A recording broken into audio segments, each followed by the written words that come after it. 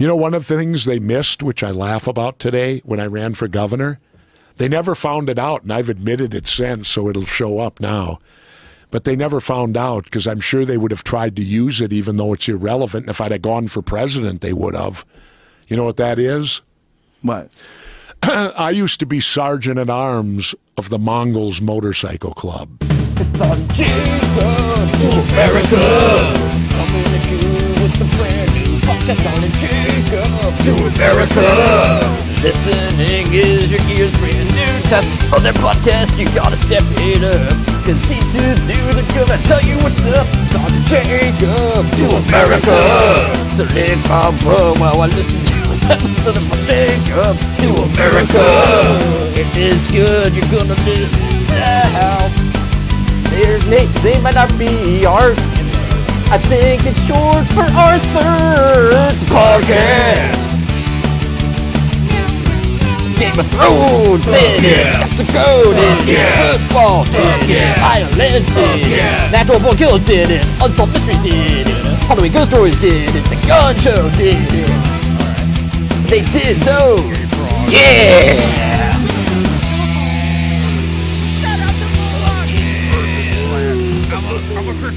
Eric, yes, Art. Do you smell what the Rock is cooking? Yes, I do.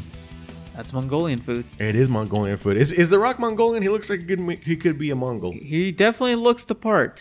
Do you know who else actually is a Mongol? Who? The greatest Minnesotan to have ever lived? Prince? Jesse the Body Ventura. Oh, that's a good one. Jesse the Body Ventura. Nice. Yeah. He was, is, and forever shall be a Mongol. Not of the ethnic descent, but of the motorcycle club. Yeah. You know, in honor of The Rock's cooking and one of the greatest Minnesotans of all time, I forgot about Prince, Jesse the Body Ventura, I think we should do an episode on the Mongols. Sounds like an excellent idea. There you go. So with that said, everybody, welcome to episode 82, The Mongols Motorcycle Club.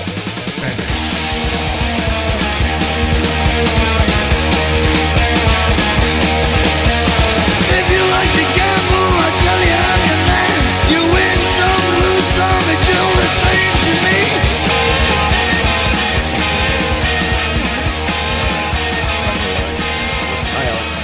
Oh, wow, that was quick. Like she was fiending for that shit. Like, Where are you guys? I'm not gonna lie, kind of low-key freaking out on my note situation, but you know. Don't worry about it. talking about the Mongols Motorcycle Club. But before we talk about the Mongols Motorcycle Club, I think we should address... touch on last week's episode? MTV News. You hear it. Fucking Burke. Those like Burke staples. This is Alex Jones with MTV News. This is the only news outlet that I can get work from. Fucking, I think MTV News is a more reputable source than Alex Jones would be, honestly. Yeah. Like even Where's today. Kurt Loder even at, today. man? Did Kurt Loder die? What was He that could blonde have. hair lady with like that buzz cut? Oh! Not Tabitha Soren, but the other female. Buzz cut. What's The called buzz cut. Buzz? What's up, Buzz? Anyways, what happened, Eric?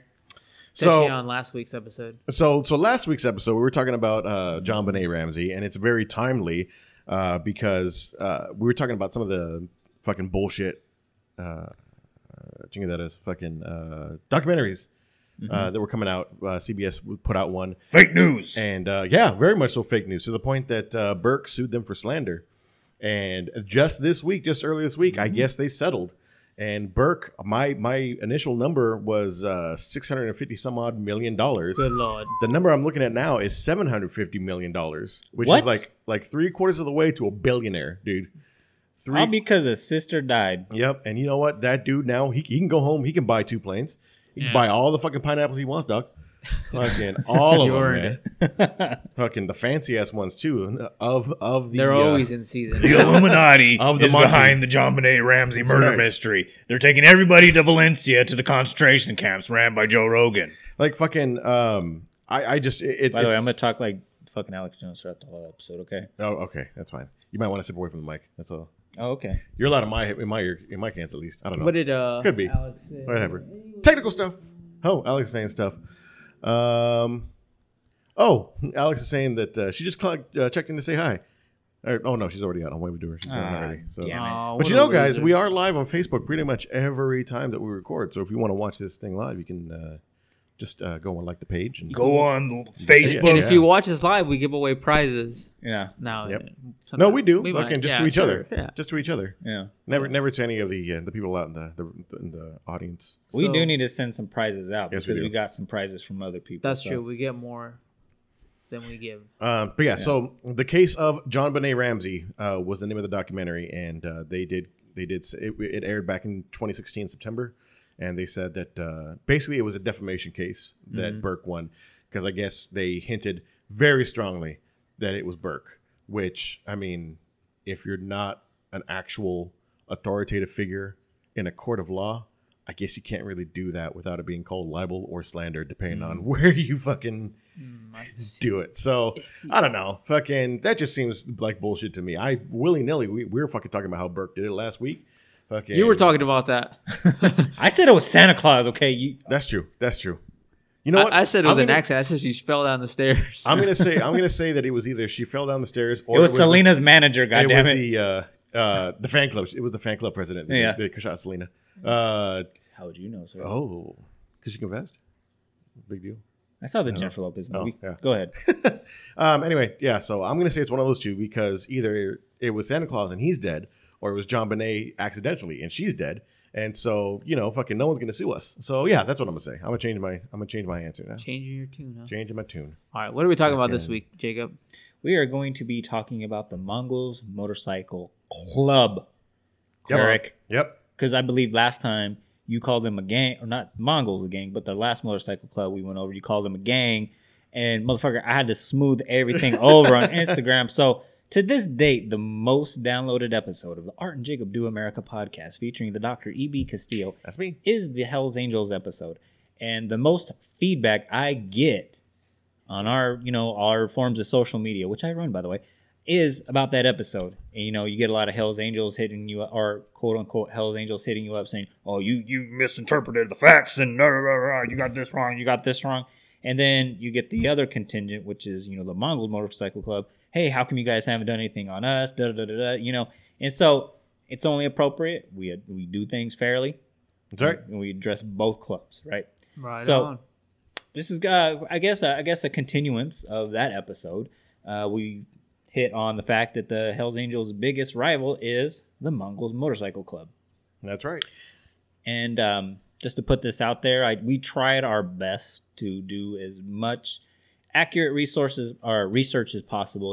That way we get everything correct. So I have a couple of verified sources who wish to be nameless, who are giving me some good information. So when I would do my research and have a question about something, I'd hit them up, and they would let me know. But yep, they chose to stay anonymous. They were asked to be on the podcast, and they said no, and I do not blame them. So Yep. especially since I am a federal agent. God damn it. Oh, I didn't even. But not think that about kind of That's federal right. agent. Like, no. Yeah. Yeah, I'm not that kind of federal agent. I'll just probably just laugh and just be like, all right, just go ahead. Do it that The way. government He's- shut he's down not on anyway, furlough, so yeah. Yeah. I'm not getting paid, Yeah. so what do I care? Do what you got to do, boo boo. You know what started with that, right? Fucking after Democrats took over the House, fucking Trump called in and was like, "Hey, it's, technical support. My government's not doing what I wanted to do." Motherfuckers, like, what, is there? What can I do? How can I fix this? And technical support told him, "Have you tried shutting it off and turning it back on again?" And here we are. Ladies and gentlemen, Eric's weekly dad jokes. Anyways, so We are currently in Now the longest shutdown in American history. here we Yeah. go. There you go. it's your America, people. Remember that. That's right. Fucking, I am free to make the jokes that I want to make. Goddamn. Do you, Eric? Yeah, I'm not holding you back. Do you? All right. I'm then. nobody's father. You do what you want to do. You want to wear a flamingo outfit? Do you, man? You know what? I thought I told you that shit in confidence, dog. I feel like one day you gotta show up on the podcast wearing a full-on Bjork style flamingo. What did she wear? Swan. She wore a Swan. swan. Sorry. Yeah.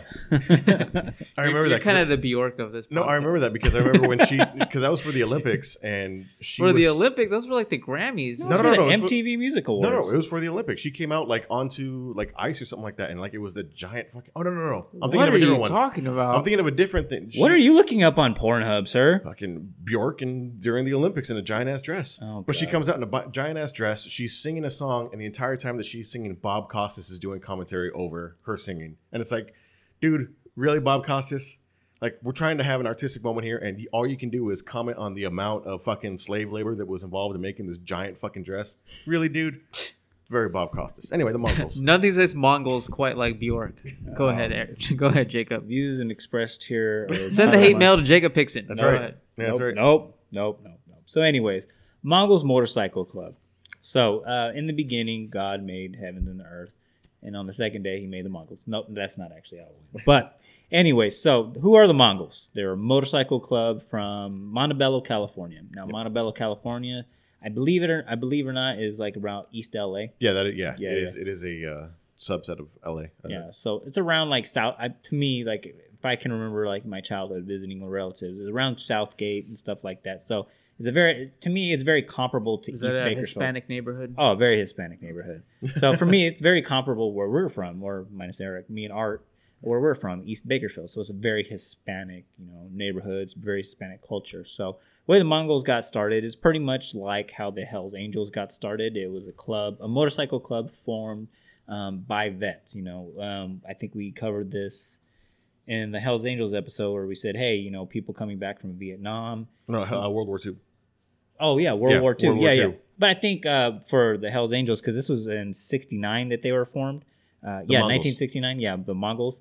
It was the way for, veterans to come back, Right. and to have that brotherhood,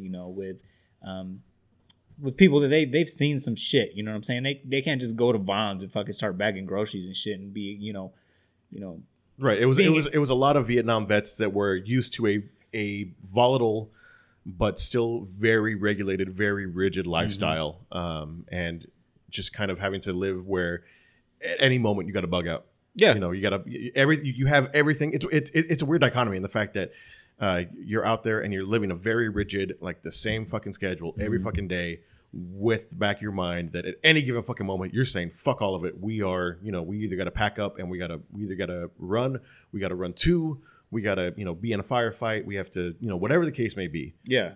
And so it's this weird thing, this weird, like, you're always going through the same fucking routine, but at the same time you've always got in the back of your mind this weird tension, this weird just constant, on the alert.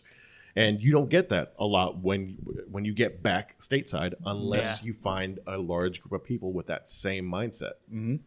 And I was at the gym, listening to a podcast that was trying to cover the same subject, and I got bored with it because it was like kind of like how you were saying about the JonBenet Ramsey those podcasts when we were doing that last week, where it was just like it was very bland. It didn't touch on the heart of it, like why they are the way that they are.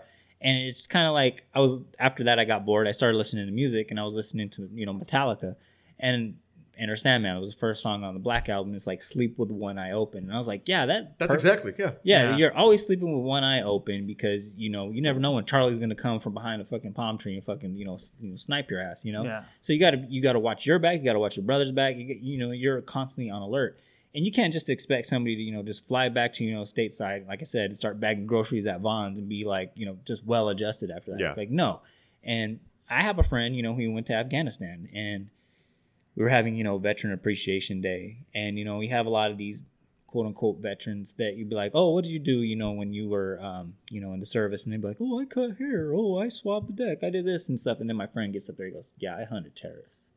And he's like, out of all of those, like he's the most, like you can tell, like he's got some PTSD going on. Yeah. And he was just like, you know what? He's very by himself unless he's with his, war buddies. Mm-hmm. And it's just like, to me, that's like the same thing going on here. You know what I'm saying? You got these Vietnam vets. They're coming back, to East LA.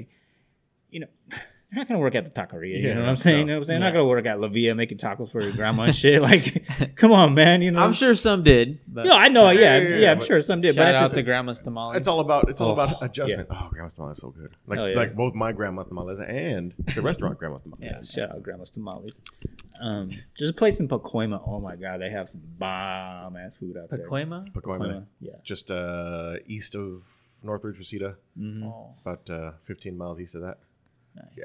I believe it's called huaraches is what they make. Oh my God. Yeah. It's fucking bomb. Anyways, so you're not gonna go work at the huaraches shop or whatever and shit like that. You're used to like, a lot of testosterone. You're used to, riding helicopters and shit. You've got PTSD like a motherfucker, and no way, especially like just now, are we starting to like understand how to address it properly? At that time, there's no fucking way. You got nothing, you know. Yeah, and then these people This is the time in history where they were calling it like soldier's heart. They had no idea what PTSD really was. They just thought it was kind of like something that happens and you don't really talk about it. Yeah. Sweep it under the rug. Man up. Yeah, There was a lot of that. Yeah, exactly. And they came home and they didn't come home to a hero's welcome either. Like they were looked down upon. So they couldn't even get jobs at, Albertsons or Vons if they wanted to, Yeah. So what do? You're going to be with people that understand you. You know what I'm saying? You're going to surround yourself with some kind of support group. And hey, motorcycles, it cures that need, for that adrenaline rush. Because I don't think Magic Mountain was invented at that time yet. Yeah. Call of Duty definitely wasn't, invented at that time yet. And I don't think Call of Duty would be a good thing for something like that either. No, but I'm just saying, like, that's the only. To me, you think about that. Even my grandpa, who was in World War II, like he built a hot rod so fast, he couldn't just gas it up at the gas station. That fool had to take that shit to the fucking airport and fucking get it fucking filled up. So everybody was just like on this like constant like adrenaline rush. So you get with a motorcycle club and you start a new brotherhood. Basically. Yeah, exactly. So. And a lot of these, that's exactly what it is. And there's a lot of motorcycle clubs that kind of come out of this, and all of these, after most like wars and whatnot, there's a lot of or parts of it, major upheaval changes in culture. We see like motorcycle clubs or other types of things, other groups really start to come together because people are kind of out of place. They feel out of place.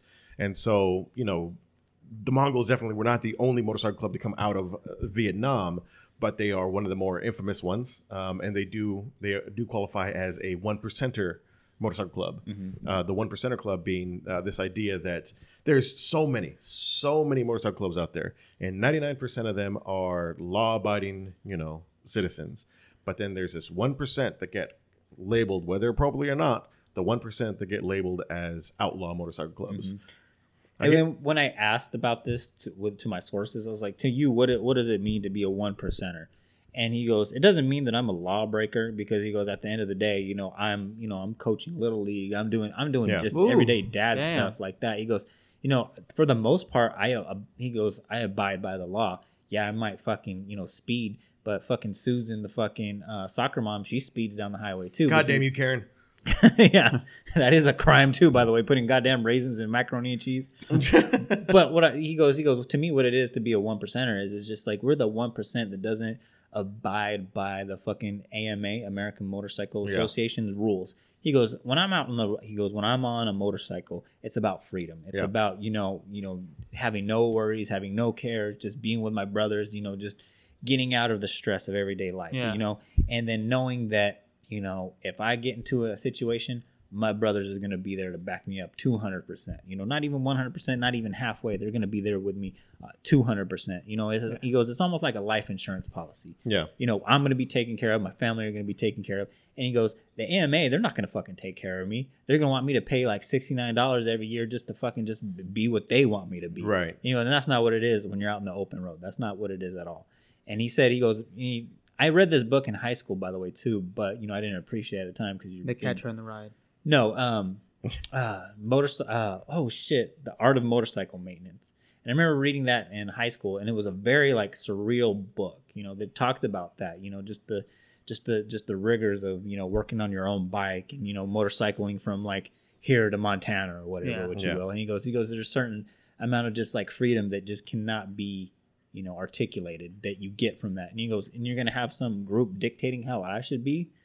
How much freedom I should have. And I was just like, oh, okay, I get it. Yeah. That what that 1%er means to them. On the outside looking in, you're thinking, oh, okay, it's just some group of freaking cholos just driving on their bikes. It is really accelerating. So, like, working at Toyota, I actually don't like saying where I work. But anyways, working where I work, a lot of people ride motorcycles. And so, like, hanging out with them or, like, learning how to ride a bike over the years and all that stuff. It's kind of life-changing, man. It's a different experience altogether. Like it's not like riding a car. It's not like driving a car fast. It's not like anything like that. It's like I'm still really chicken shit, so I don't see myself like making that my number one source of transportation, but like hats off to them. Like I get it. Like I get what's up. Like, and it separates that very fact right there that you just said right there. It separates not just say you, but people like that with that same mindset that, hey, I can't do this, from them, you know? Yeah.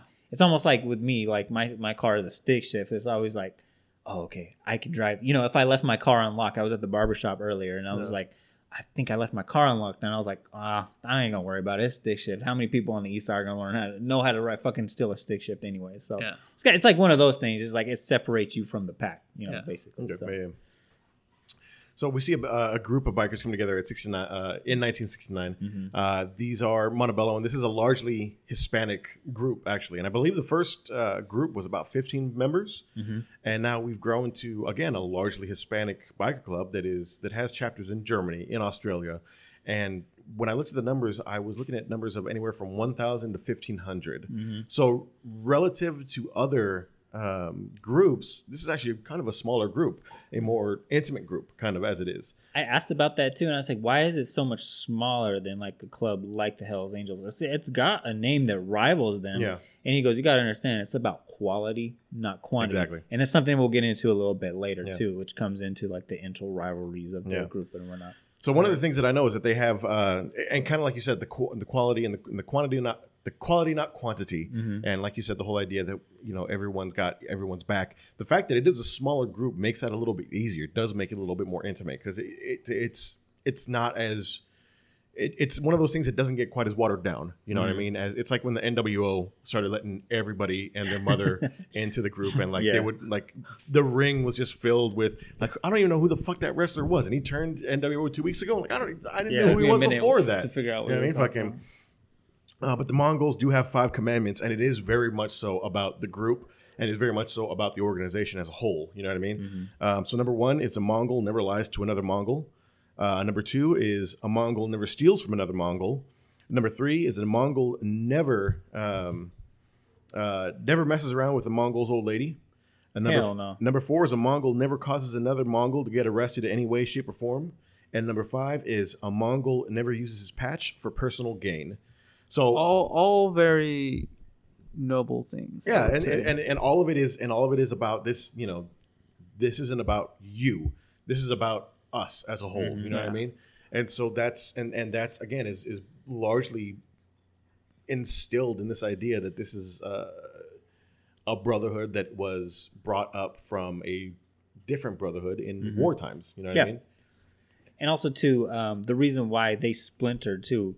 Because I guess, too, the reason why they are the way they are is because the Hells Angels wouldn't let Mexicans or Hispanics join their club. Yeah, which we touched on the Hells Angels episode, but yeah. So I mean, that's got to be another big thing is the fact that not only are you getting back and you want to make this motorcycle club and, you know, you're being rejected by society as a whole, but a lot of people are getting rejected by the anti-establishment, the Hells Angels, or whatever, you know, the local MC would have been at that time, or wherever you were, you know. And so you're just getting totally shut on from everywhere. What's the black motorcycle gang? The Dragons or something like that? I think so. I don't. Let me Sorry, I kind of put you on a spot there, but I don't know if any. Yeah, it is the Dragons. Yeah, now the Dragons. Yeah. Okay, I was like, man, it must be even tougher to be a black motorcycle guy because really, it's kind of like the rock world. Yeah, if you go to a rock concert, it would probably be like, I don't know, like 50% white dudes, like 30%, probably like 40% like Hispanic, at least for us in California, and then 10% other, you know, like Asian, black, whatever, you know. So, yeah, I could see it being like that, especially in California. Like, in, you know, both Hells Angels were from San Francisco, San Bernardino. Yeah. Okay. And then too, like, to go back on this, like, because I'm really fascinated with, like, you know, early, like, California history, because that class I took at BCU with Beeman, and things like this, like, really fascinate me. But, like, in the 60s, like, LA, like, we think of LA as a very liberal place, but there was a time in history LA was not like that at all. It was very segregated. Like Chavez Ravine and all that. Yeah, like that's why even to this day, like East LA is very Mexican. You got South Central LA is very black. You know, and then, you know, you got your northwestern parts which are very white. You know, is because of that segregation that even LA has and still has to this day. It's like an unspoken. It's very unspoken. So like when you got a group that's basically from, you know, the barrio, basically, like East LA, like, yeah, of course, yeah, you're going to have this group that's going to splinter away from the Hells Angels. Yeah. And actually, here in like Kern County, in the Central Valley, we have a relatively large, as far as like, you know, motorcycle clubs go, we have a relatively large Mongol presence here. Mm-hmm. In fact, there's and I didn't notice that for the longest time until after we did that episode. Like I was driving home from work and I'm like, oh, okay, there's a Mongol right there. And for the most part, like, and I'm not just saying this just to get them over or whatever, because I know a couple of them are going to be listening, but for the most part, like, they're cool dudes. Like I'll like be like, hey, you know, give them like a little hi or whatever, and they'll be like, hey, what's going on, man? Go about their business. Mm-hmm. And I remember going up north, and when we went to WrestleMania, you know, towards San Francisco, you see a lot more Hells Angels. Yeah. And I was like, you know, you do the same thing. Oh, hey. And it's just like, fuck you. You know, it's like a very more hostile thing, you know. So it's just like, I'll say that, you know, about the Mongols. They're a little bit more accommodating. So. At least the ones that you have come across. Yeah. I'll say that. Yeah. It's like. But there's a big history with, specifically in Delano. Mm-hmm. I believe it's chapter 13. It was headed by a Mongol by the name of Mello. Mm-hmm. And if I'm totally wrong about this, you know, someone please let me know. This is my understanding. You know what I mean? Yeah, feel free to shank Jacob. It'd be fine. You know what I mean? I got enough fat to cover it. So you have Mello, who is, if I understood correctly, was running chapter 13, and he gets into some bullshit bar fight there in Delano. And by bullshit, I mean, like, by my understanding, he's fucking outnumbered and all this stuff, and he just totally, you know, fucking busting some skulls and whatnot. Sits right back down, starts fucking drinking. Because, you know, he's a fucking movie action hero, evidently. You know what I mean? He's Ming. He's Haku. Goddamn. But then he goes out after, like, you know, totally laying down a bunch of guys that, you know, he was outnumbered. Going outside, they come back with weapons, and then, you know, they shank him and they kill him there in the parking lot. Man. And so he has become almost folklorish, almost, you know. Have you ever seen Afro Samurai? That's what that reminded me of. Yeah, like where he fights like 30 dudes and he just goes inside to go drink lemonade. Yeah. Damn. And so, but that is just right up the road here, about not even 40 minutes up at Delano. Well, if I'm driving, maybe 20. yeah. But, you know, so we do have that presence here in town. You know, it's not like a constant reminder, like, you know, just driving up and down the street and whatnot. But the Central Valley, which is a largely Hispanic population, you know, does have a presence. Delano's kind of a weird dividing line. If you keep an eye on like Highway 99 and like where I'm at most of the time, you know, there's a Harley Davidson store right there, so I get to see a lot of them driving past there and all that stuff, and like they'll like ride in packs. I'm not saying them in particular, but different like motorcycle clubs. Yeah, they'll ride in packs, and it's like it's a very fierce thing when when you hear like, you know, 20 motorcycles riding together, and it's like that engine is loud as fuck, and it's very loud and intimidating. It's like, man, goddamn. It's a very literal, you know, idea of the pack is safer together. You know what I mean? Because obviously, you know, all of the you know, we got each other's back, you know, whatever, woo, woo, woo. But, you know, a single biker on the road, you know, good, even with loud pipes save lives. But fucking, you could still have an issue with a semi that's not paying attention to whatnot. But if there's a pack of, even two or three bikers, you know, motorcycle club notwithstanding, just in group together, that is significantly safer. Oh yeah, just on the road physically. Then you add like 10 or 20 of them together, like motherfuck. I was asking one of my sources too. I was like, dude, because I started to think about it. I was like, okay, like when you go up north and you see the Hells Angels or whatever, there's a lot of fucking land just to fucking ride on, you know. And when I think of like driving a motorcycle, I always think of like you know, those motorcycle movies, or like out in the open, or driving to fucking Las Vegas or whatever.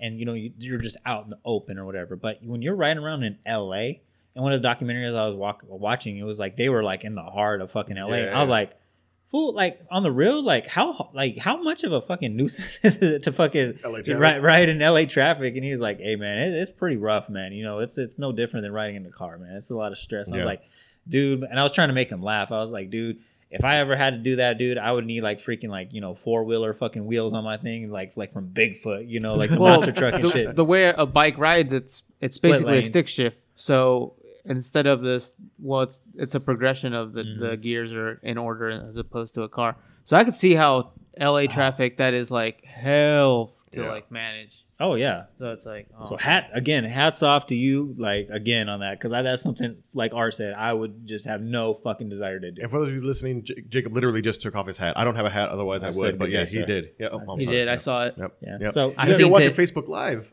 you could see it as well. Alejandra, apparently you're gone, but you saw it, right? Yep, she saw it. She'll see it later. Yeah. So do you want to get into what it takes to get into the Mongols? I do, but I lost my notes on that. So, Jacob, take it fucking away. home. Yeah, so Jesus I'm Christ. so jealous of Eric. Eric can see the TV screen.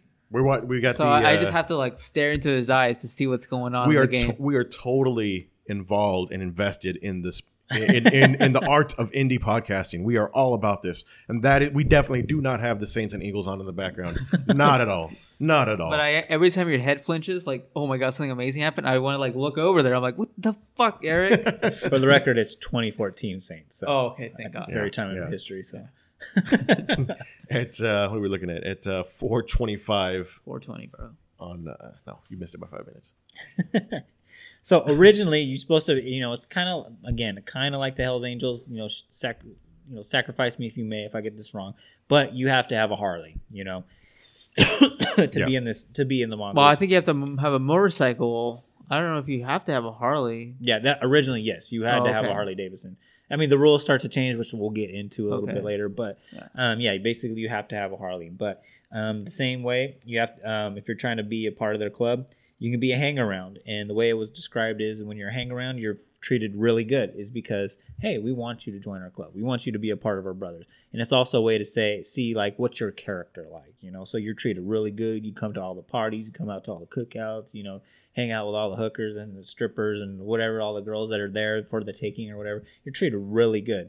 So at this point, you're just a hang-around or whatever. And you don't have, anything, any badges or patches on you at all at this point. You're just hanging around. You're just someone that's associated with the club, basically, right?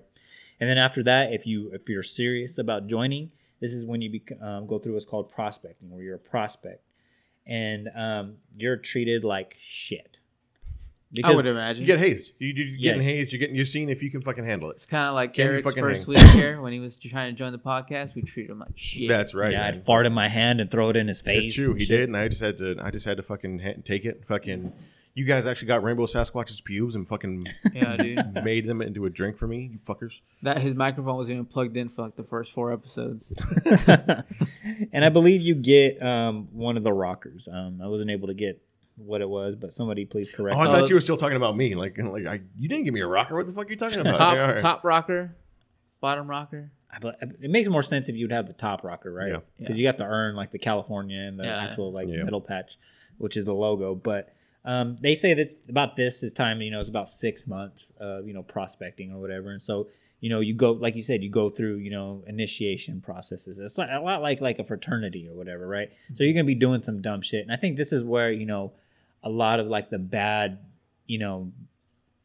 publicity, I guess you could say, from them, gets, drawn from, basically. Because, hey, I mean, you want anybody to be a part of this like serious group. Like you're going to put them through some shit. You're going to see how much they're willing because the saying always goes is like, hey, I know I'm going to take a bullet from one of my brothers and one of my brothers are going to take a bullet from me. You're not just going to let anybody into this group. No, so you're going to put them through some shit and have them do some shit to make sure, okay, are you serious about this shit? Yeah. You know what I'm saying? I love both of you guys, but honestly, shit, if there's a fucking bullet or whatever, I'm going to fucking throw something at it. I don't know if I'm going to put my head up in there and shit. You know what I'm saying? So, you got to establish like this is like a ride or die. This is someone that will jump for me and that I am willing to jump in front of the bullet for. Mm-hmm. Yeah. Yeah, which is some serious shit. You know what I'm saying? Like I said, I love both of y'all. You know what I'm saying? I'll do as much as I can, but there's no reason for both of us to die. I'll do my best. Yeah. I'll do my best. So like I said, this usually lasts about 6 months. And then to be fully patched, you have to be unanimously voted in by everybody in the club to be fully patched. And at this point, you do get the top rocker, which says Mongols MC. You get the bottom rocker, which has the California, insignia at the bottom. Or, Utah or Nevada, wherever you're at this time. But we're just going to use California because, hey, we're a California podcast. Yep. And then the middle logo, which is the Mongol, the Genghis Khan. It's Genghis Khan, a muscular Genghis Khan on a bike, brandishing a sword.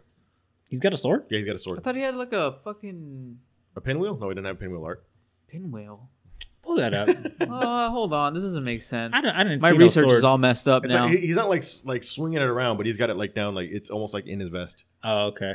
Oh, you made it sound like he was the Prince Ali, fucking just like holding it up like this and shit, like fucking. Prince Ali. Dude, I'm just telling you right now, I love the push Muhammad Ali is getting right now on SmackDown. Fucking Muhammad Ali? Muhammad Ali, yeah. Muhammad Ali. Mustafa Ali. Mustafa Ali. There you go, sir. I love the push that Muhammad Oh, Ali is getting he too. is. Oh my god, Yeah. that is some Mandela effect bullshit Yeah, right no, here. he's got- oh my, yeah, he's got- I've yeah, he's seen got it this out and logo he's- so yeah. many times, and I've never noticed that. Oh wow. Gotta Well, pay there you attention to go. it. Oh man. He got some sick ass bell bottoms too. I will say this though, and fight me if you Oh, disagree. Australia. Oh my god. Yeah, they're in Sort of. Australia. Global. Yeah. I think this is probably the best motorcycle club logo that there's out there.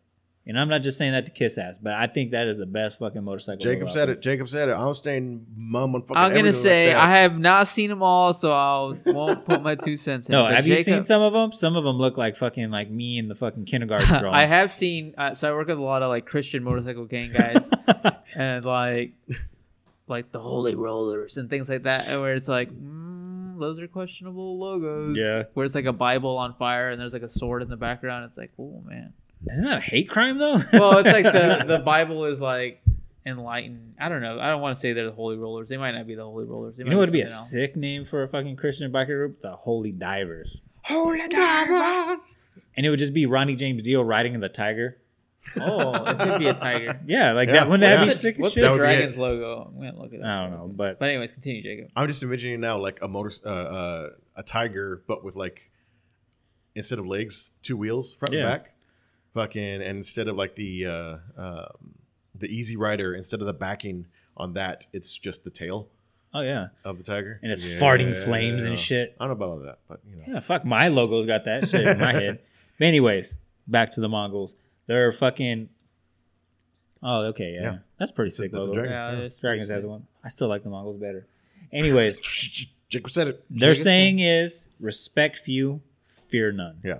And I believe their current president, Lil Dave Santian, he has like a sick like tattoo of it right here on his chest. Looks fucking sick as shit. For Who those of you who can't somehow is see- still a better leader than Donald Trump. Jacob so. said right here on his chest. He was actually pointing at his chest. Yeah.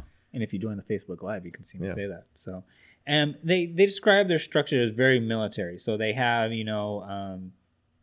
like a structure. Like you have your head, which, like I said, their head of right now is David Santian. He's the current president. He's been president since, I believe, 2008. And, they have vice presidents. They got, soldiers in arms. They have all these different positions. So you have ranks, just like the military. Yeah. And like Eric was alluding to earlier, when you come from that world, you kind of hold on to those values, like, because, that's, to me, I feel like that's your safe spot. You know what I'm saying? Like my grandpa, going back to him, he was a World War II vet. He very much relied like on that structure. Like he would wake up no matter if, he had the day off, he had the week off, even when he was retired, he'd wake up at the butt crack of dawn, fucking make his bed, make sure everything was just, just like perfect, perfectly, folded, Creased up and shit. And yeah, exactly. yeah. Even people I work with now, like I said, that they'll come in with creased pants or whatever, and it'll be like Levi's or something like that. So Yeah. people, they hold on to these values because this is what they know. This is what, survival meant. So for them, hey, this military structure works for them. Right. And it's one of those things where you know exactly where you stand. And if there is an issue, you know what kind of if you have a foot to stand on or not to begin with, just because you're arguing with someone up or down the line. You know what I mean? And there's a clear-cut way to work through issues and a clear-cut sense of, hey, I'm in trouble, whether it's within the group, a disagreement I'm having with someone else or outside of the group, I have my chain of command that I can go through. And this isn't just, I'm at work and during these 8 hours of the day, I can, if something's happening at work, here is my supervisor, my manager, the site manager, the whatever. It's in life in general. I know that I got guys that I can go up or down, or, I just need something done. Fuck it. I got guys, that just, fucking need to be hazed in anyway. Fucking send them to go do the shit. There's a very, very set, guidelines and rule set and just understanding of where you exist in the world. And like Art was saying earlier, I was like, this is a very noble concept. You know what I'm saying? It's like a self-governing concept, and which I respect a lot because it's like, going back to like the 60s, like I said, where Vietnam vets are coming in and they're not getting shit from us. The government failed them, fucking society's failing them. The only people they can rely on is themselves. You know what I'm saying? They can't even rely on the police. Like some of the videos I was watching, like they would just get targeted anyways. So it's just like, why am I going to rely on anybody else other than people that know what I'm going through? So, I mean, and it even boils down today, you know what I'm saying? In LA, you really think you're going to go to the police with any issue or whatever? Or even here in Bakersfield, I'm sorry if there's any, police.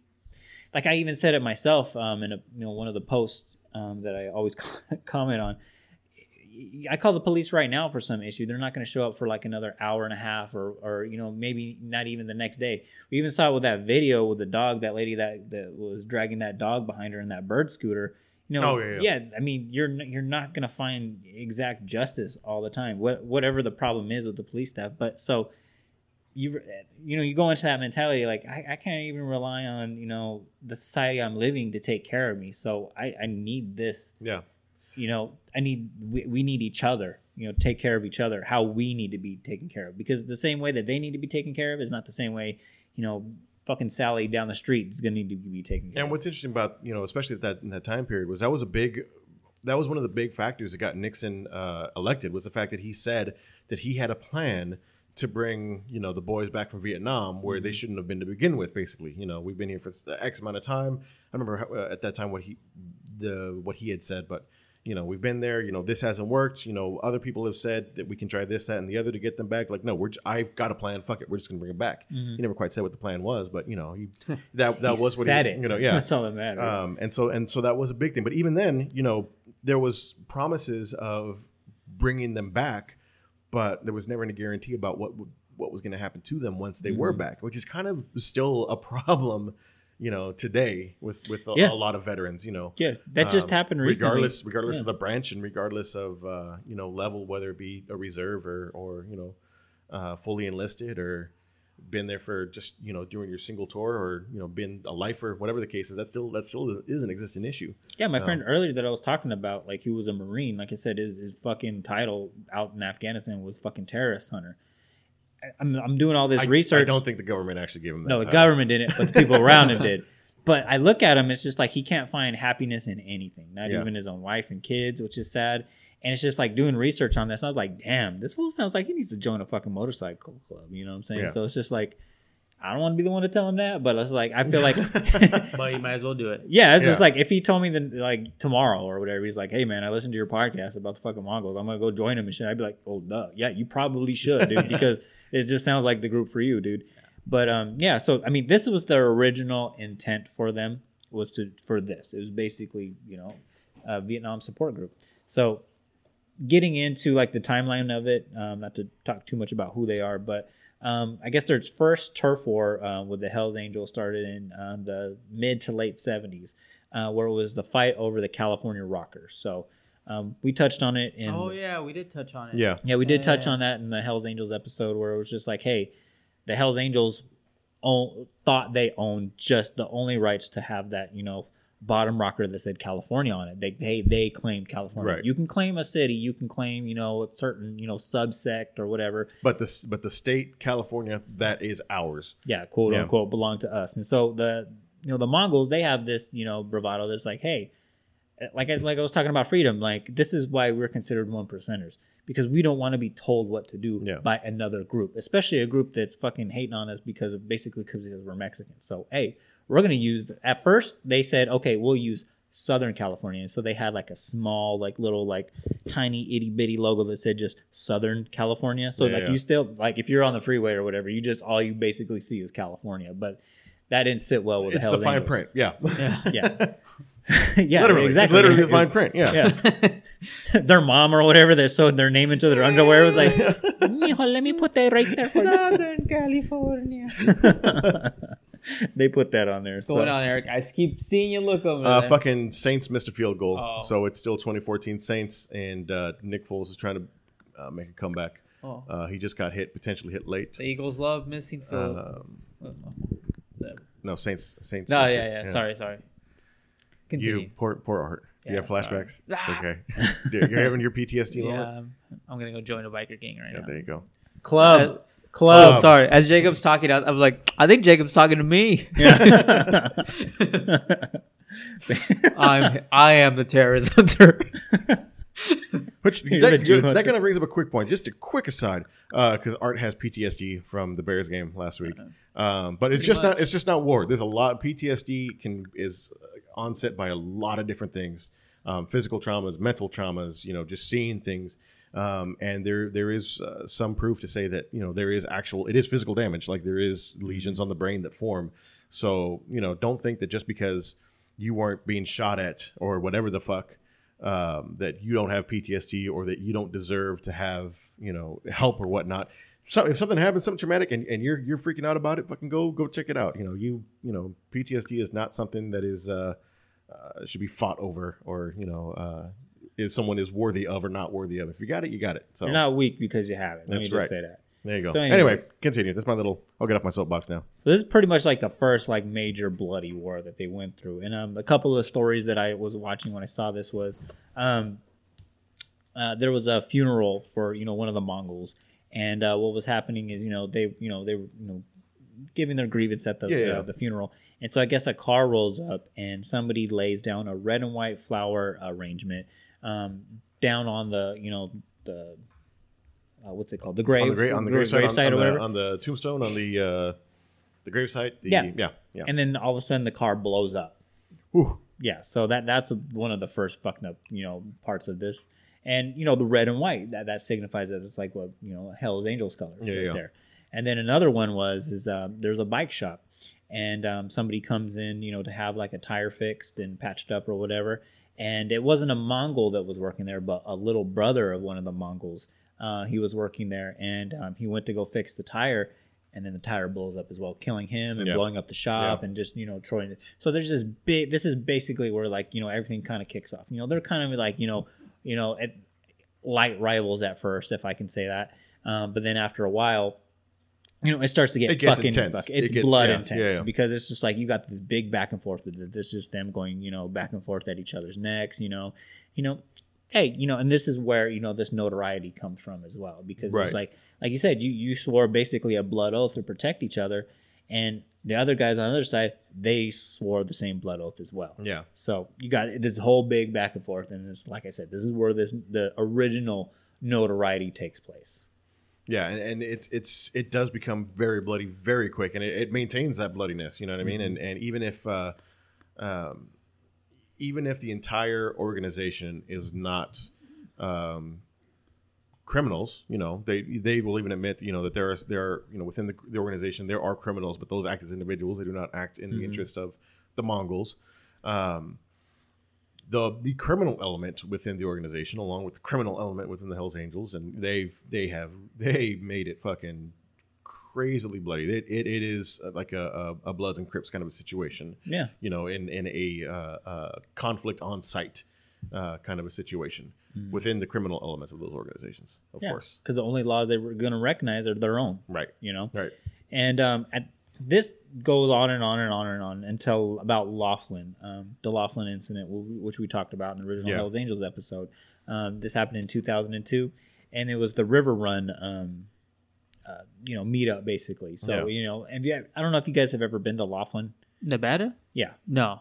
But anyways, you go to any of these smaller Nevada towns or whatever, and it's like this cheesy version of Las Vegas. Yeah, You have Las Vegas, which is basically, LA with more lights, a lot more fucking shit to do. It's very touristy, basically. Yeah. But if you're a fucking biker club or whatever, you're not going to fucking want to have one of your meetups there.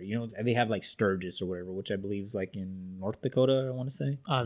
Yeah, North Dakota. So you're going to want to go to these places where you're going to have a little bit more riding freedom, and then more relaxed laws, like Laughlin or whatever. So the basic agreement was, hey, we're going to stay, our club's going to stay at one end of Laughlin, the Laughlin Strip, and the other is going to stay at the other end. Yeah. And I believe, the Mongols, their end of the strip was going to be Harris.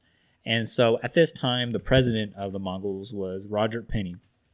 And he was trying, to me, he's one of the original members that, kept to these values. Hey, we're not a criminal enterprise. We're just a group of, because he's a Vietnam vet as well. we're just going to keep, this brotherhood, we're going to watch each other's back. We're going to do what needs to be done. But hey, we don't go looking for trouble, but we will end it, Yeah. So according to him, because I was using him for his portion of the story, because I always believe there's this person. If you have like a conflict, you got one person's story, this person's story, and the truth. So it's somewhere in the middle. Yeah. And so I'm using his portion of the story for this. So what, according to him, hey, they're up in Harrah's. This is their clubhouse basically. For the weekend while they're there for that. And all of a sudden, a group of Hell's Angels come in, and I guess they start, asking for trouble and fucking start pushing people around. And Roger goes up and you talk to one of them, and he's like, "Hey, man, like, what's going on, man? I thought we had like this loose agreement, like you guys would go over and be doing your thing over here." And then the documentary cuts away, to Hell's Angels. They have like a big group around them. They're doing wheelies and doing whatever and whatnot. And I guess, the Hells Angels were pissed off because a couple of Mongols were in the crowd, just walking around, just surveying the scene, just looking at the women, because I mean, it's like I said, it's like the Las Vegas Strip. You just walk down, you see what's going on or whatever. Yeah. Not causing any problems or whatever. They're just walking around. But the Hells Angels, they took that as an insult because like, hey, go over on our side. What the hell are you doing over here? And so they're having a big, I guess, a talk back and forth. And there's fucking actual casino footage of this. And then Roger, he's just talking, to whoever he was talking to from the Hells Angels side or whatever. And, as he's talking and, recapping his portion of it, you see the video and it pretty much lines up to what he's saying. He goes, if you see me, I'm talking to them, we're laughing back and forth. And then all of a sudden somebody like starts stabbing somebody. And then I get stabbed in the back. And then before you know it, this big brawl just ensues. Yeah. So basically at the end of it, 2 Hells Angels dies, 2 Hells Angel members die, and a Mongol dies as well. Yeah. And so this kicks off like an even more intense fucking chapter in the Mongols' history. Damn. Yeah. When was this? Laughlin, 2002. I believe also that was a Pomona police officer died in that one as well. Oh, really? And so that was another big reason why it was. That one was very much so caught on by the police and by authorities, because not only was this huge deal, in a public space, but also an officer died while in. I'm not even sure if you could say that they were actually involved in it. I think he might have just been there, but trying to take hold of the situation as a police officer would, which I could see as well, because there's a lot of police officers that have like motorcycle clubs as well. Yeah, there's a motorcycle like clubs for like almost anything. So I'm sure police have their own motorcycle club. Oh yeah, definitely. Even not here a 1%er, but yeah. No. They're 99. I want to see the like the Corvette owners motorcycle club, or the the Mustang owners motorcycle club. You know what I mean? Fucking, just we're all together because we own a car that we never drive around together. I think it'd be fucking fantastic. Group for everything, right? Yeah. Fucking. So I kind of want to take at that point that 2002 situation, battle, brawl, whatever the fuck.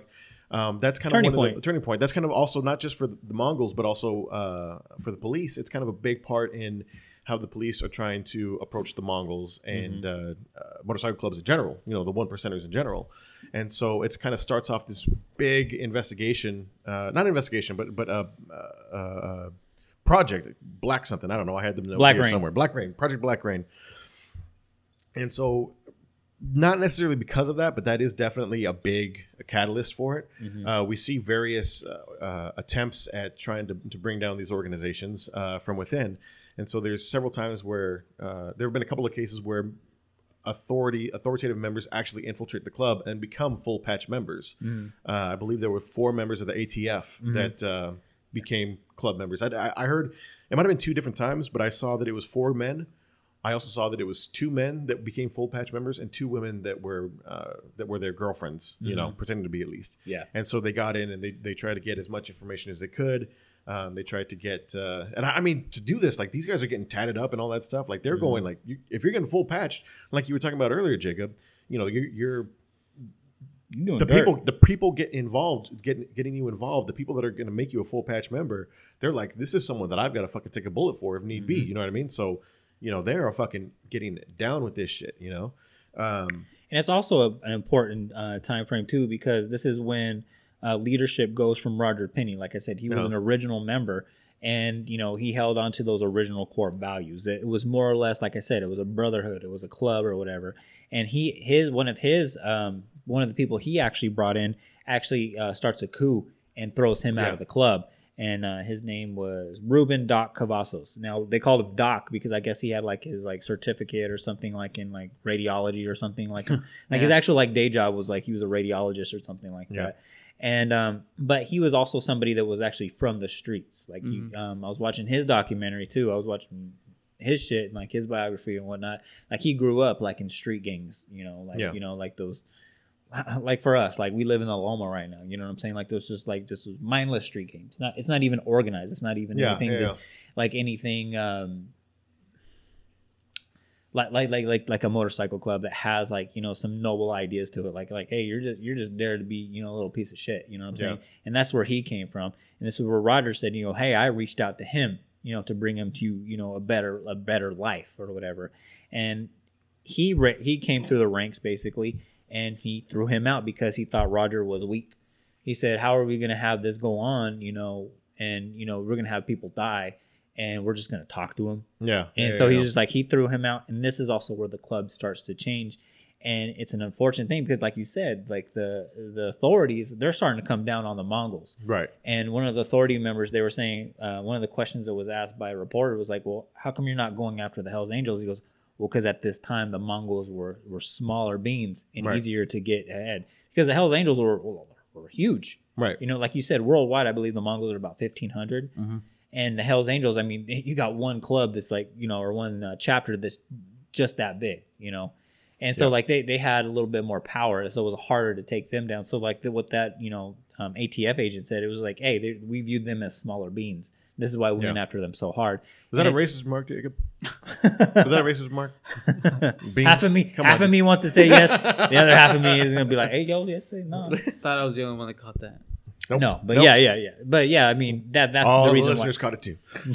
All of them. But the unfortunate thing, though, is if Roger was probably still, you know, in charge at this time, they would be able to see like, hey, you know, they're just a group that just doesn't take shit from nobody. Right. But after fucking Doc takes over, this is where it starts to, you know, kind of fall into the hands of the authorities. Yeah, and one of the ATF members said that he asked that somebody told him within the group, being a Mongol promises you one of two things: death or prison. Now the argument, there's a couple of arguments about that. You know, the first one is from the ATF standpoint is like, all right, you know, we are doing criminal activities, and I'm going to tell you right now, you're either going to end up dead or you're going to get caught for something because it's just going to be that much time. On the Mongols end of it, the thing is that like, you know what, we're 1%er, we don't take shit, you know what I mean? We get targeted. So either, you know, you're going to end up shot, you know, by an over-anxious cop, or you're going to end up in prison on some bullshit. You know what I mean? That is how they're saying the argument, the statement was made. And so, but again, it's one of those things that's up for interpretation, you know, and there's just like a lot of that. They're not disagreeing that it's a true statement. They're disagreeing on how the statement was meant. And so at the same time, Doc says, hey, you know, we are a very small club. We need to expand. We need to get more power. We need to be, you know, basically where the Hells Angels are, where they're, you know, they have numbers. And to do this, Doc goes back to what he knows. He knows the streets. And so they start, you know, recruiting people from, you know, gangs from the streets, you know, all these LA street gang members. And he starts to relax all the rules. So one of the original rules was you have to have a fucking Harley Davidson. You have to have a motorcycle. You have to abide by the Mongols' constitution, which, like you went over, you know, like has these very strict rules about your, you know, your brothers. And he gets all these, like I said, these just random ass like thugs and street cholos in the fucking group. And all that starts to turn to shit. You start seeing like old school members and, you know, like I said, I don't want to call them upright. OGs? Yeah, basically, you're basically like the OGs of the club. They start to leave the group because they're like, hey, what the fuck is this? Like, you got people in the group part-time. They're not even like taking part in, you know, what needs to be done. You know, they're more or less just, they're selling drugs. They're doing shit. They're bringing the name down. They're basically a stain on the fucking organization. They don't even ride with us. Like, they're just there to fucking just, you know, cause trouble. You know, and then at the same time, we're being looked at by the fucking, like, authorities and shit. So, and then another problem with that is, sorry, guys, doing that fucking Alex Jones impression just fucked up my throat bad. I really regret doing that at the beginning of the episode. But another fucked up thing about that is a lot of these LA street gangs, they're controlled by La M, which is the Mexican mafia, and which probably deserves its own episode or whatever. Yeah. But basically, just in short, La M is the Mexican mafia. It's basically a prison outfit, basically a prison gang. Yeah. you know, like it's a Mexican mafia, and they control everything that pretty much goes on the streets from prison. So a lot of these like random cholos or whatever that, you know, are drug dealers, are criminals or whatever, they're taking their fucking their cues from Lame. They're not taking it from. They're kind of double dipping. Yeah. And you can only serve one master, you know, and Yeah. that was like the common theme. So when it comes down to it, when you got freaking Doc trying to call shots over here with you, and then you got fucking the Mexican mafia trying to fucking call shots over here, who are you gonna fucking go by? You know what I'm saying? And that's where another big problem starts right there too, is because hey, you got all these you know random gang members. Yeah, it's bolstering your fucking numbers. It's making you a little bit more ruthless, a little bit, you know. Hey, when you're getting into these skirmishes with the Hells Angels or whatever other groups you have, that are coming after you, you fucking have more. You got bodies. Yeah, you got bodies, but again, like to go back to that quote, it's about quality, not quantity. Mm-hmm. And so, you know, people from within the organization, they're getting arrested. They're the ones that when the ATF members are fucking, you know, pointing at like, hey, it's just a group full of drug dealers and you know, criminals. Those are the ones that they're pointing out. They're pointing out the worst bunches in the group. And by letting in like just all of these random people, that's how you end up with situations where an ATF member is able to go through the entire rigors of getting a fucking full patch. You know what I mean? Of actually getting the logo on his vest. You know, that's just a precursor to something like that. That's about as low quality as you can get from that particular mindset. You know? Yeah. So I don't know. It's a weird thing to kind of talk about. And to, you know, I know that one of the things that's going on right now, actually going along with that logo and with the patching, is there's a big effort by the ATF and by the federal government to depatch the Mongols. Damn. And that's actually part of, like you were saying, Jacob, you know, the fact that they're such a smaller organization. I won't use the same racist terminology that you did. The fact that this is a small organization means that it's easier to kind of pick apart. And so actually it's a timely thing. Earlier this week, federal prosecutors, a jury in a federal court actually voted to actually depatch Mongols. It still has some sort of rigmarole to go through to actually go through. Appeal rights. Yeah. But so it's not going to actually get enforced. But I thought it was weird because basically what happened was the federal this jury said we're going to take the patch off of. Basically, police can take patch right off the guy's back, literally. So we're going to take it off of vests. We're going to take it off of shirts. And any weapons that have the logo on it are going to get confiscated. Meanwhile, belt buckles, rings, accessories like that, if it's got the logo on it, that's fine. They can keep it. So there's this weird. It's got to be a legal thing. One of those things where it's like you have to define every little thing that can But basically, they're trying to fucking starve them out because they're like trying to bar them from even selling it, you know, online, anything with that logo on it. And because it's an actual trademark, which has to be used. Yeah. So just to back up a little bit, this all starts, you know, after like 2002, after the Laughlin incident. So in 2005, that's where the government starts Operation Black Rain, where, you know, they have the ATF agents go in and, you know, infiltrate the group, get as much dirt as they can on them. And then by October of 2008, they make 110 arrests and get 77 guilty pleas, you know, from quote unquote members. You know? Convictions. Get 77 convictions, not guilty pleas. Yeah, well, whatever you want to call it. Yeah, they get all that, and like I said, most of them is from like from that like that street gang element of it. And the biggest fish that they get Doc Cavazos, and he basically sells out the group. He goes, "Yeah, I was a part of a criminal outfit." You know, basically says things like a fucking. Like Tweety Bird, basically. He says, yeah, there's nothing, you know, redeeming about this club, you know. Hey, we are criminals. We are this, we are that. And you see interviews with him, and he goes, no, I only said that to, you know, get a lesser plea, you know what? They're not really like that. And then when you talk to actual, you know, verified sources, they're like, no, he was a bitch. He was a son of a bitch. Yeah. He ruined the name. He basically, you know, like he recruited all these assholes to get into the club. It ruins, you know, the reputation, makes us look bad. and fucking, you know, spills the beans. Fucking spills the beans and fucking calls us what we basically aren't. He goes, at the end of the day, he goes, what he was is he was a piece of shit. It was only after everything for himself. You know, he was stealing funds from the group. You know, a lot of, you know, the funds that, you know, that were made by the group were supposed to go towards, you know, lawyer fees, you know, like when like a brother would go, you know, to court, like it would be used to pay for those things. So like when the old president, Roger Penny, like when he went to court, there was nothing there because fucking Doc, you know, he was taking all the money. And they painted the picture. It was like basically like Suge Knight. You have Suge Knight basically eating really good over here. Yeah. Fucking living in like 7 mansions or whatever. And all the while like Snoop Dogg and Tupac, all the guys that are making you that money are poor. Yep. You know, they're filing bankruptcy and stuff. And so finally, you know, before the actual, you know, indictment comes down on Doc, about 3 or 4 months before that, the whole group decided to do exactly what he did to the original president. He said they voted him out. Yeah. And so that's the whole argument with the Mongols right now, saying, hey, yeah, get him. You know what I'm saying? Arrest him. There is a criminal element. Yeah. Arrest the criminal element, but don't hold the group guilty for what certain individuals were doing, because we policed ourselves. Yeah. We kicked those individuals out. We overtook this. And so like when Little Dave took over as president, they're like, yeah, we're trying to go back to what we actually stand for. You know, all the people you got, good. Arrest them. They're the ones that were responsible for it. You know, just because, you know, you got 4 or 5 people that are pedophiles working at Disneyland doesn't mean all of Disneyland is, you know, a haven for pedophiles. That's not how it works.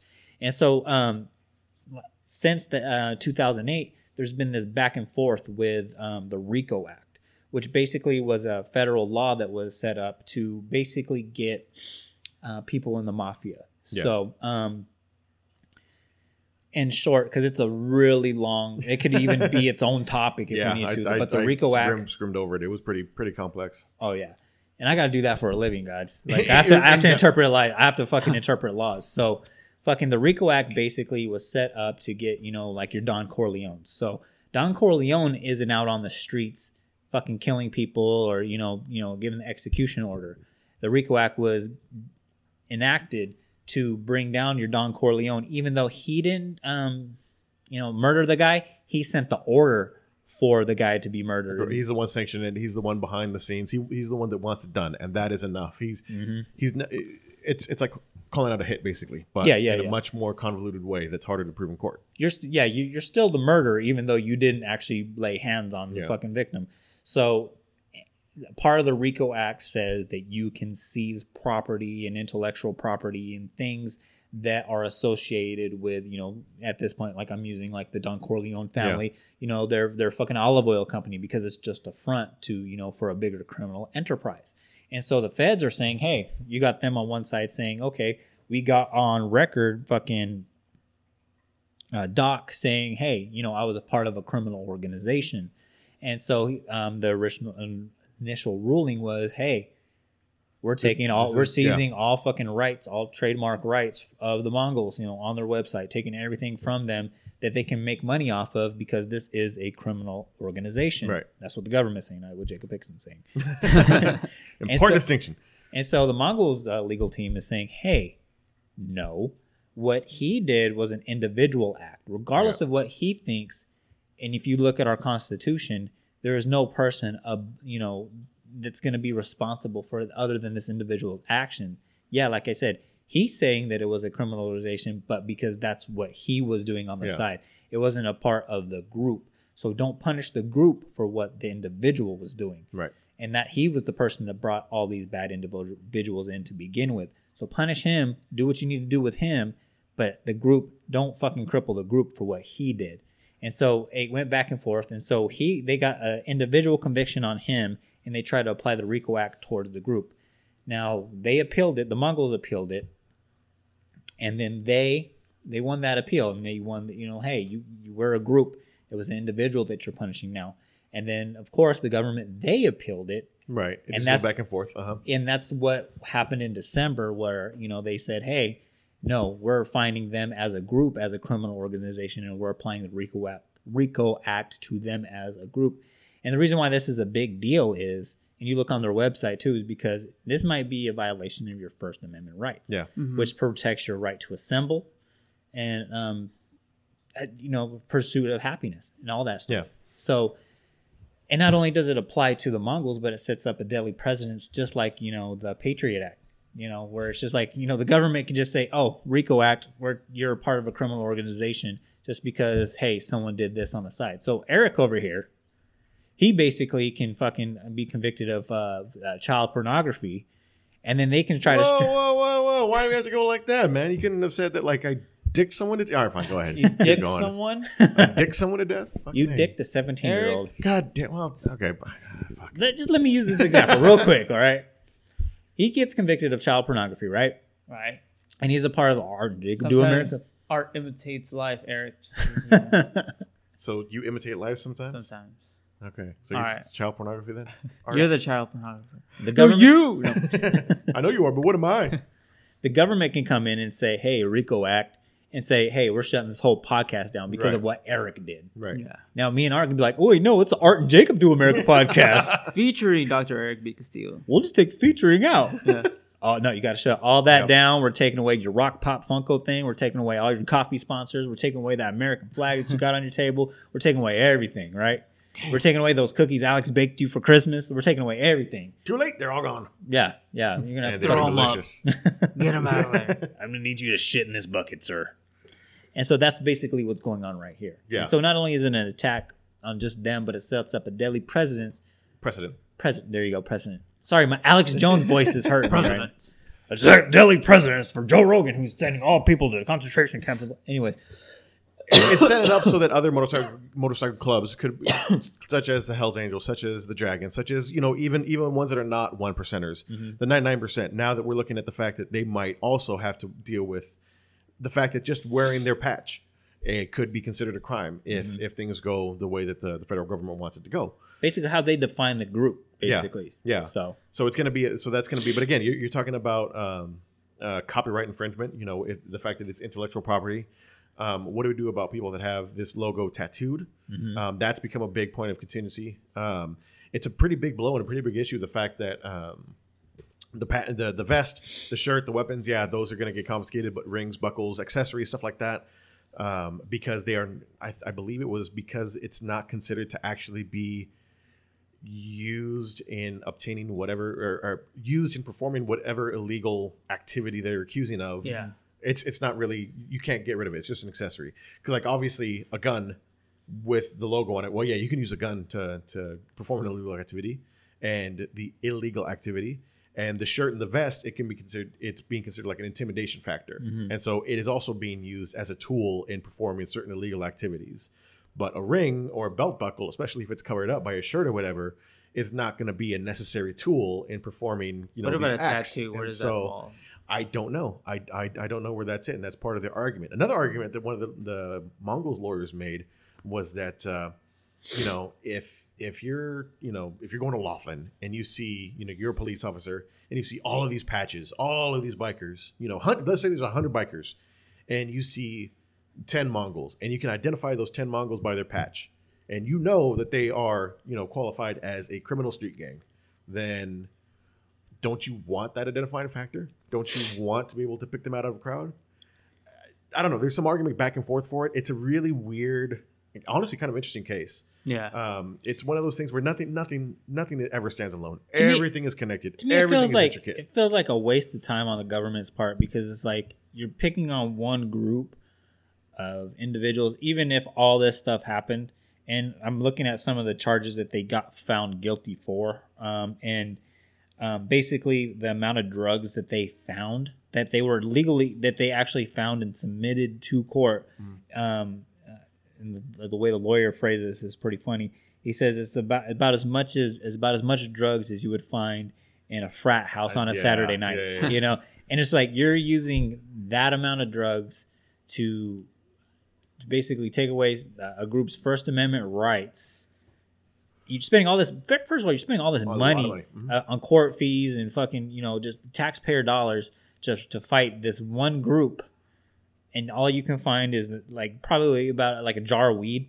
amount of jar of weed or probably like a line of coke, and that's what you're gonna use to fucking take away someone's First Amendment rights. To me, like that's first of all a waste of money. First of all, and then second of all, a waste of time. Well, see, but from the federal government's viewpoint, if they can get this all locked up just the exact same way that they want, then all they need is one dude with that much weed on them to fuck up, and then they can go in on all of the Hells Angels. Mm-hmm. They just need the one guy to fuck up, the criminal element to fuck up in the Dragons, and fuck it, they can take down the entire group organization.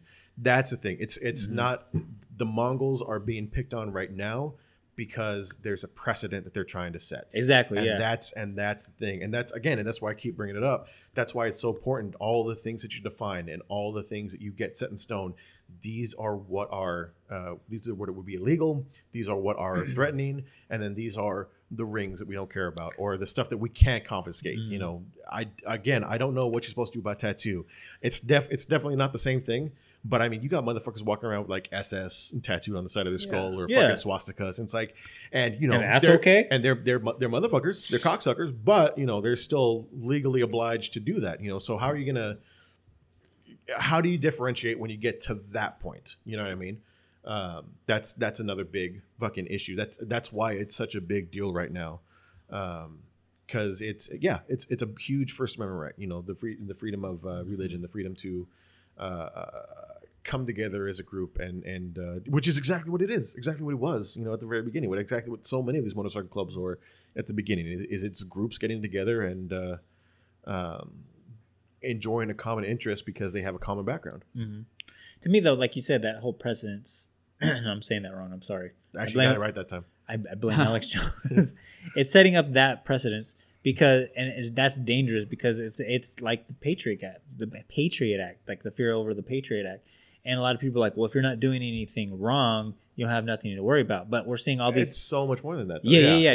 Yeah. No, that's exactly why. You can be not doing anything wrong. Like I said, something could happen with art or some. Let's use art, for example, or myself or whatever. I don't want your guys' happiness to be affected by that because of the precedent that this sets up. Yeah. You know what I'm saying?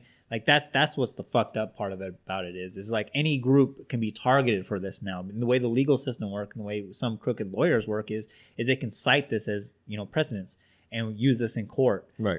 I just got done doing jury duty last month, and they keep citing like all these cases where like, okay, they found a conviction for this, so we have to by law use it in this instance as well. And that's the unfortunate thing too. If you get this one instance where it's just like it's like individuals fucking up within a group, not the group fucking up.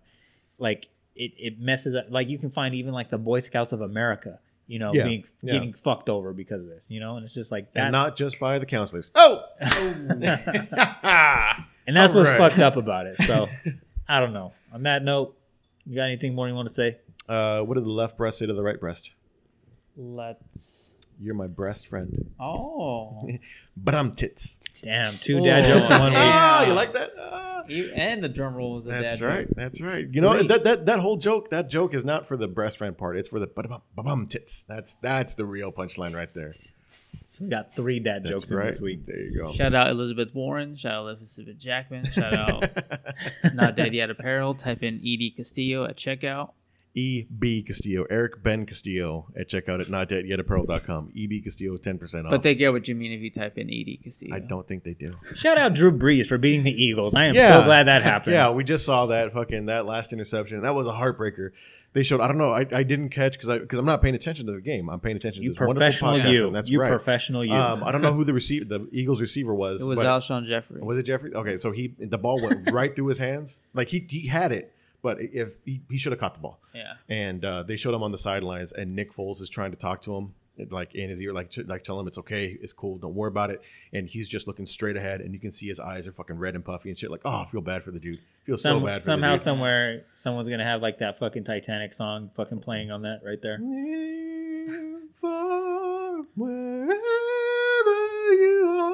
I would have joined you, but my voice hurts so much right now.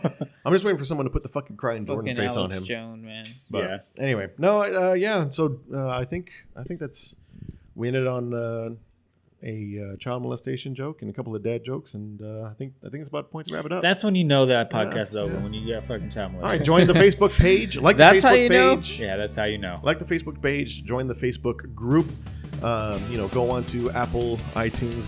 We are on Spotify, Pocket Cast. Go on to whatever your podcatcher choice is. Rate us and review us. Let us know how we're doing.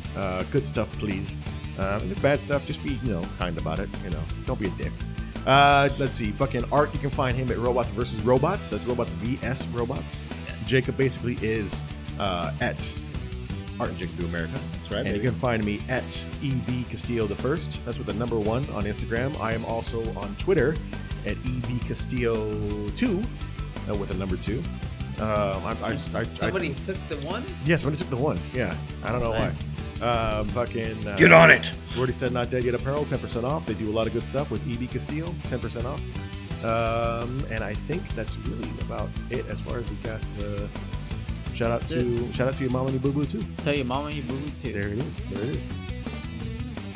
I don't got anything else. Yeah, it seems a little anticlimactic. I don't know. Is it just me or? I think for me, it's just like I'm getting sick. Like as we're recording this right now, like the winds are blowing like 17 miles an hour, and it's like we're in the bottom of the San Joaquin Valley where all the fucking pollution and bullshit's at. So when the wind blows here, fuck, some people get sick. So. Dude, I fucking where I work, we have this fucking scenic empty plot of land across the street. And the wind was blowing the other day, and there was like a dust devil. Tumble.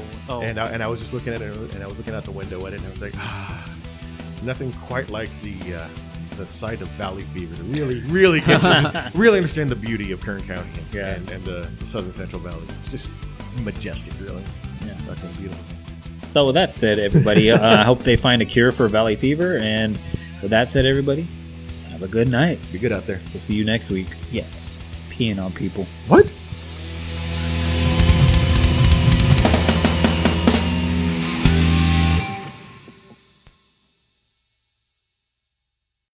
One year after I was out of office, I drove all over Minnesota with dreadlocks to my shoulders, the beard, no helmet because we don't have a helmet law, and people were locking their doors. I had my Mongo colors on, and here I'm the governor. It was great. Never recognized.